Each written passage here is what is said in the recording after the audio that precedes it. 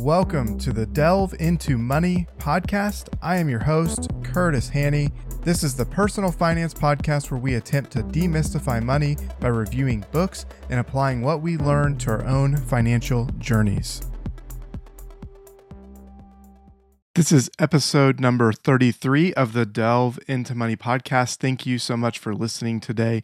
Over the last few weeks, we've done a deep dive into the book Redeeming Your Time and talked about a number of concepts from that book.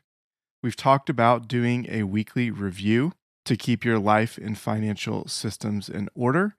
We've talked about how destructive noise and distraction is and how we can design our lives in a way to reduce that noise. We've talked about setting financial goals and how they should all connect to your values and vision. And then last week, or actually 2 weeks ago, we talked about creating routines to automate your days.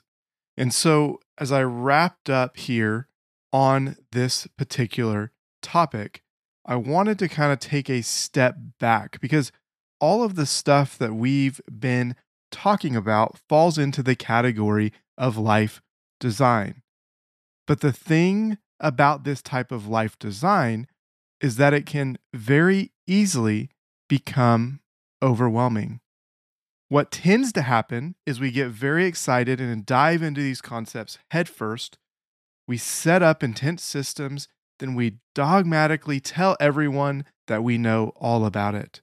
How this particular system is so much better, and then 2 weeks later, we're not even using the same system or we've fallen off the wagon completely.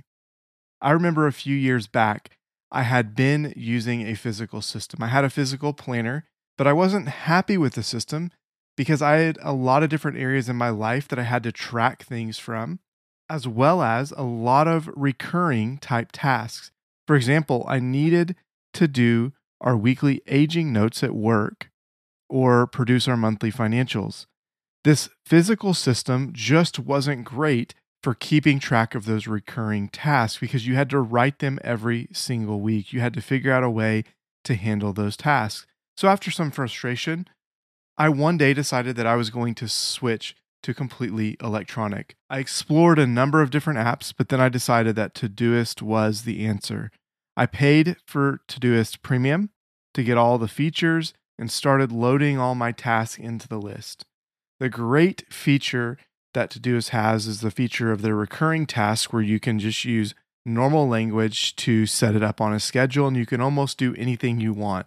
You can have it recur based off the start date. You can have it recur based off the date it was complete. So for example, if you want it done every 14 days and you delay it 3 days, but you still want it done on that 14-day schedule, it'll do it then 10 days from the last one. But if you want it done every 14 days and you want it to, so for example, I used for my haircut, I want it done every 3 to 4 weeks. So I scheduled it for 3 weeks. When I did it, I clicked it off and then it pushed it to 3 weeks out from when I marked it done. So it has a ton of great features. And I was super excited about using those and utilizing them.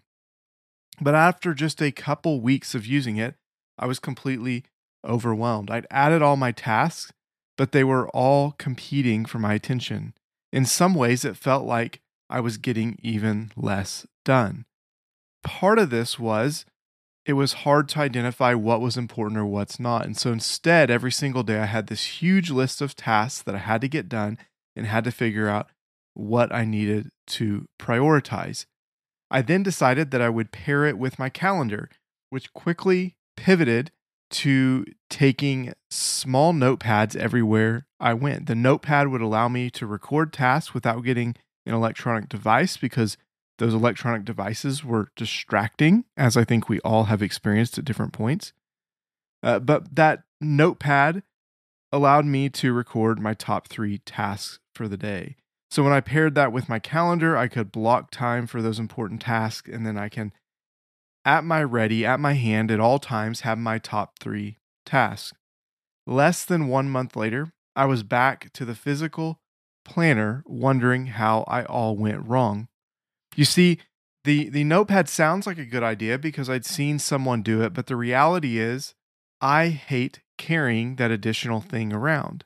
And then with my perfectionism, I would sit on it and it would get all crumpled. And so it wouldn't be perfectly, like a normal little tiny notepad. And then I would get frustrated because I didn't like that sensation either. And then I would get behind on my electronic tasks. And then next thing you know, I would have days and days of stuff to catch up on, or I would just ignore my calendar completely. So it just failed time and time again. And less than a month later, I was back to my physical planner. When we switch to a different system, and when I switched in this situation, I enthusiastically told Samantha, my wife, about how my new system would solve all the world's problems. These days, I wonder why she's not so excited about my new systems, but I have to wonder if I've become the boy who cried wolf or the world changer who never changed the world. And this isn't the only time that I've done that. And I think we've all seen this time and time again. I seem to switch systems every so often, and each time I'm extremely excited about my new discoveries. Why can't I stick to these systems? Why can't I follow through? As someone who's relatively productive, as someone who's doing well in their career, why can't I figure this thing out? And all of these changes have highlighted, all of these failures have highlighted a few things for me. The system isn't the determining factor on if you complete your tasks. Your actions are. Let me repeat. Your system isn't the determining factor on if you complete your tasks. Your actions are. And then number two, each of these systems, each of the systems we set up grates against our natural instinct as humans. So I want to break down these points a little bit further. We put a reliance on our systems and we think that they'll be magic hacks to greater our productivity. But have you noticed that even when you don't follow your system, the truly important things actually get done? You manage to even eat food, to drink water, to go to the bathroom. On a more practical level, if you have a presentation at work, you manage to make the presentation happen. If you have a big deadline, how often do we actually really miss those deadlines? It's rare, because if it weren't rare, we would be continually failing at the things that we're tasked with in life, be unreliable, lose our jobs, struggle to keep a job. So it's imperative that we get these things done, and we somehow always find a way to make it happen. The important things get done no matter what. So, what our systems are really managing are those non important or non urgent tasks. Sure, a good system will help you do the important and urgent in a more efficient manner. I'm not going to argue that it won't help you in some way when it comes to your important tasks. And sure, a good system can help you get more done and keep more commitments. But a good system isn't truly essential to living life. I know this may seem counter to what I've said in the past. I know this may seem counter to what I've just preached over the last 4 weeks, frankly, since I started this podcast. But I think we need to take a step back. I think we need to realize that life goes on. We can design our lives and we can really try and hone in all of these details. And I'm really into that. I really enjoy that process. But your life is lived in the moments that you make, in the things that you get done. And the reality of it is we know what's truly important, and those things get done no matter what system we have in place. Now, obviously, there's going to be exceptions to this, but I'm talking about the general rules here. And so, for people like me, people who are looking to optimize the way they go about their day to day life, looking to optimize all these different facets of their life, I want to tell you one thing. You need to take a deep breath. You need to take a step back and quit putting so much pressure on yourself to complete everything. So as we focus in on this second point real quick, I want to talk about that, and then I want to give you a handful of ways that we can counteract this rigidness of our systems that we tend to create, or we tend to desire to create, even if we don't actually get there. The reality is, our systems that we're setting up go against our nature. What typically breaks these systems is something small. It's the overwhelm of falling behind. It's one thing popping up that we forgot to schedule for. We make things complex, and then when we do that, even little errors or getting a little bit off track makes us fall behind. See, the reality is we're trying to manage the unmanageable. Have you ever noticed that even when you have nothing to do, you manage to fill your time? When you have no time, the most important things still get done, right? We've already talked about that a little bit. But when you find yourself with extra time, we still find ways to fill that time. Now, you may say you've not had a lot of extra time, but the reality is you don't have the extra time because when those big projects are out of the way, you tend to do those things that you've been putting off. Me, for example, I keep a lot of book notes on all the books that I read, and I put those off pretty regularly. But when I find that I'm out of big tasks to do, and I don't even realize this when I'm doing it, but I find that I end up going and start uploading and finishing out those book notes. The reality is we're going to fill our time no matter what. We're worried about distractions and productivity, but we should really be worried about is our stress level. The stress comes and goes based off our perception of what we have to do. So we could have nothing to do, but if we perceive that we have something to do, and when I say nothing to do, it could be that we have nothing big to do. We don't have a big rock that we're trying to move. We don't have something that aligns with any of our goals. We have a lot of small things that need to get done. So this creates this perception that we've got a lot to do and can create a level of stress. So how can we manage this stress, get the important things done, and avoid overwhelm? I have a few techniques for you that revolve around creating spontaneity in your day. See, one of the biggest issues with the to-do list is that it has no connection to the time a task takes. When we use time blocking, we can allow for space in your day and actually optimize your day so that you get the most important things done. So what this looks like is it looks like as you go down your list for the day, identifying your most important tasks and then assigning them to a time during the day. I typically will do a morning and afternoon time block, and then I will just fill the rest in with miscellaneous tasks because I know they're going to pop up. So I would encourage you to schedule at least 2 times that you're going to focus in on these bigger tasks. But we don't want to fill everything so full that we don't allow time for these spontaneous moments, because it's when we stuff our day full that we then create the stress that I was talking about earlier. So here are a handful of ways that you can create a little bit of spontaneity, a little bit of flex in your day so that if something happens, something pops up, you can either respond to that or you can put it for later, but you won't be as overwhelmed by it because you've created space in your day.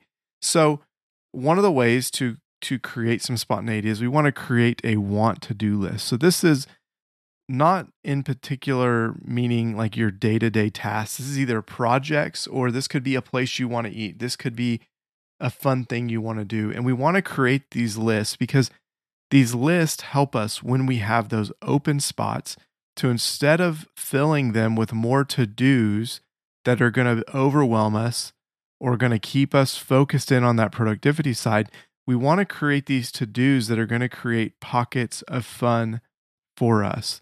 So instead of keeping your head down and doing like I'll do and go type up my book notes, this want to do list will allow us to see, hey, I wanted to go to this go-kart place that's here out of town. What about scheduling that and just doing it today? right? Or maybe you enjoy coding, or maybe you enjoy something that's outside of your normal day-to-day work, and you say, I have a space here, so I want to do this particular thing during this time.